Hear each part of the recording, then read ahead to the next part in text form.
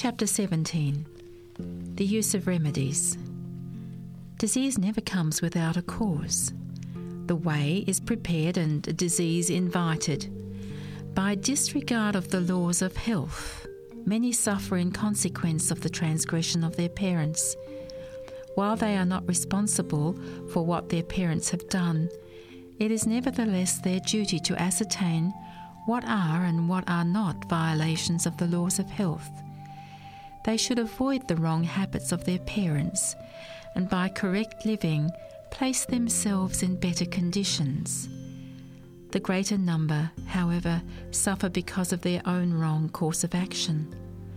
They disregard the principles of health by their habits of eating, drinking, dressing, and working. Their transgression of nature's laws produces the sure result.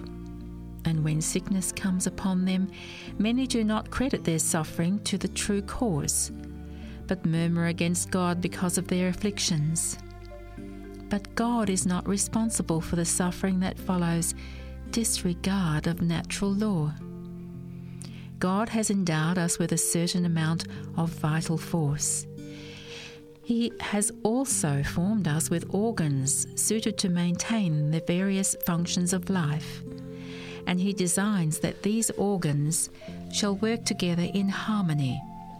If we carefully preserve the life force and keep the delicate mechanism of the body in order, the result is health.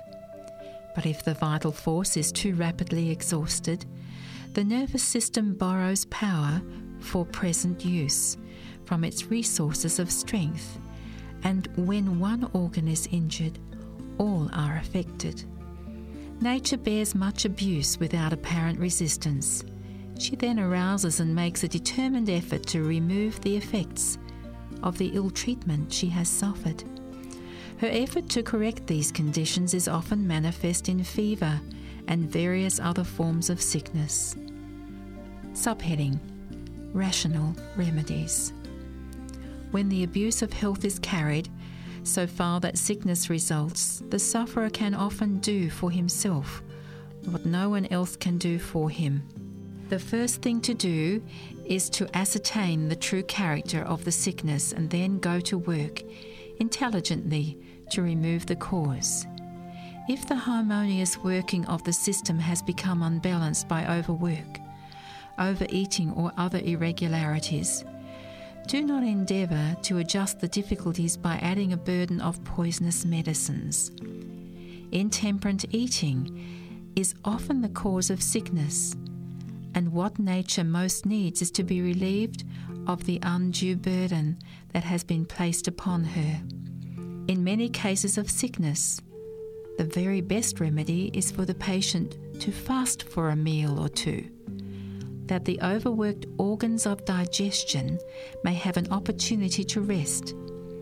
A fruit diet for a few days has often brought great relief to brain workers. Many times a short period of entire abstinence from food, followed by simple, moderate eating, has led to recovery through nature's own recuperative effort. An abstemious diet for a month or two would convince many sufferers that the path of self-denial is the path to health. Subheading: Rest as a remedy. Some make themselves sick by overwork. For these, rest, freedom from care, and a sparse diet are essential to restoration of health. To those who are brain-weary and nervous because of continual labour and close confinement, a visit to the country where they can live simple, carefree life, coming in close contact with the things of nature, will be most helpful. Roaming through the fields and the woods, picking the flowers, listening to the songs of the birds will do far more than any other agency towards their recovery. In health and in sickness, pure water is one of heaven's choicest blessings. Its proper use promotes health. It is the beverage which God provided to quench the thirst of animals and man. Drunk freely, It helps to supply the necessities of the system and assists nature to resist disease. The external application of water is one of the easiest and most satisfactory ways of regulating the circulation of the blood. A cold or cool bath is an excellent tonic. Warm baths open the pores and thus aid in the elimination of impurities. Both warm and neutral baths soothe the nerves and equalize the circulation. But many have never learned by experience the beneficial effects of the proper use of water, and they are afraid of it. Water treatments are not appreciated as they should be, and to apply them skillfully requires work that many are unwilling to perform. But no one should feel excused for ignorance or indifference on this subject. There are many ways in which water can be applied to relieve pain and check disease. All should become intelligent in its use in simple home treatments. Mothers especially should know how to care for their families in both health and sickness. Action is a law of being. Every organ of the body has its appointed work, upon the performance of which its development and strength depend. The normal action of all the organs gives strength and vigour, while the tendency of disuse is toward decay and death. Bind up an arm even for a few weeks, then free it from its bands, and you will see that it is weaker than the one you have been using moderately during the same time. Inactivity produces the same effect upon the whole muscular system. Inactivity is a fruitful cause of disease. Exercise quickens and equalizes the circulation of the blood. But in idleness, the blood does not circulate freely, and the changes in it, so necessary to life and health, do not take place. The skin too becomes inactive. Impurities are not expelled as they would be if the circulation had been quickened by vigorous exercise. The skin kept in a healthy condition and the lungs fed with plenty of pure, fresh air. This state of the system throws a double burden on the excretory organs, and disease is the result. Invalids should not be encouraged in inactivity. When there has been serious overtaxation in any direction, entire rest for a time will sometimes ward off serious illness. But in the case of confirmed invalids, it is seldom necessary to suspend all activity. Those who have broken down from mental labour should have rest from wearying thought, but they should not be led to believe that it is dangerous to use their mental powers at all. Many are inclined to regard their condition as worse than it really is. This state of mind is unfavourable to recovery and should not be encouraged. Ministers, teachers, students and other brain workers often suffer from illness as the result of severe mental taxation, unrelieved by physical exercise. What these persons need is a more active life. Strictly temperate habits, combined with proper exercise, would ensure both mental and physical vigour and would give power of endurance to all brain workers. Those who have overtaxed their physical powers should not be encouraged to forego manual labour entirely, but labour, to be of the greatest advantage, should be systematic and agreeable. Outdoor exercise is the best. It should be planned so as to strengthen the organs by use that have become weakened, and the heart should be in it. The labour of the hands should never degenerate into mere drudgery.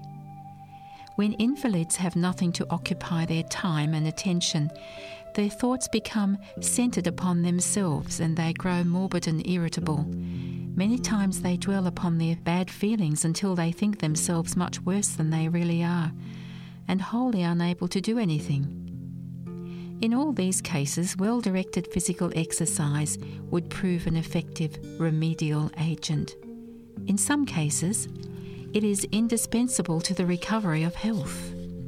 The will goes with the labour of the hands, and what these invalids need is to have the will aroused. When the will is dormant, the imagination becomes abnormal, and it is impossible to resist disease. Inactivity is the greatest curse that could come upon most invalids. Light employment is useful labour, while it does not tax mind or body, has a happy influence upon both. It strengthens the muscles, improves the circulation, and gives the invalid the satisfaction of knowing that he is not wholly useless in this busy world. He may be able to do but little at first, but he will soon find his strength increasing and the amount of work done can be increased accordingly. Exercise aids the dyspeptic by giving the digestive organs a healthy tone. To engage in severe study or violent physical exercise immediately after eating hinders the work of digestion, but a short walk after a meal, with the head erect and the shoulders back, is a great benefit. Notwithstanding all that is said and written concerning its importance, there are still many who neglect physical exercise. Some grow corpulent because the system is clogged. Others become thin and feeble because their vital powers are exhausted in disposing of an excess of food. The liver is burdened in its effort to cleanse the blood of its impurities, and illness is the result. Those whose habits are sedentary should, when the weather will permit, exercise in the open air every day, summer or winter. Walking is preferable to riding or driving horses, for it brings more of the muscles into exercise. The lungs are forced into healthy action, since it is impossible to walk briskly without inflating them. Such exercise would in many cases be better for the health than medicine.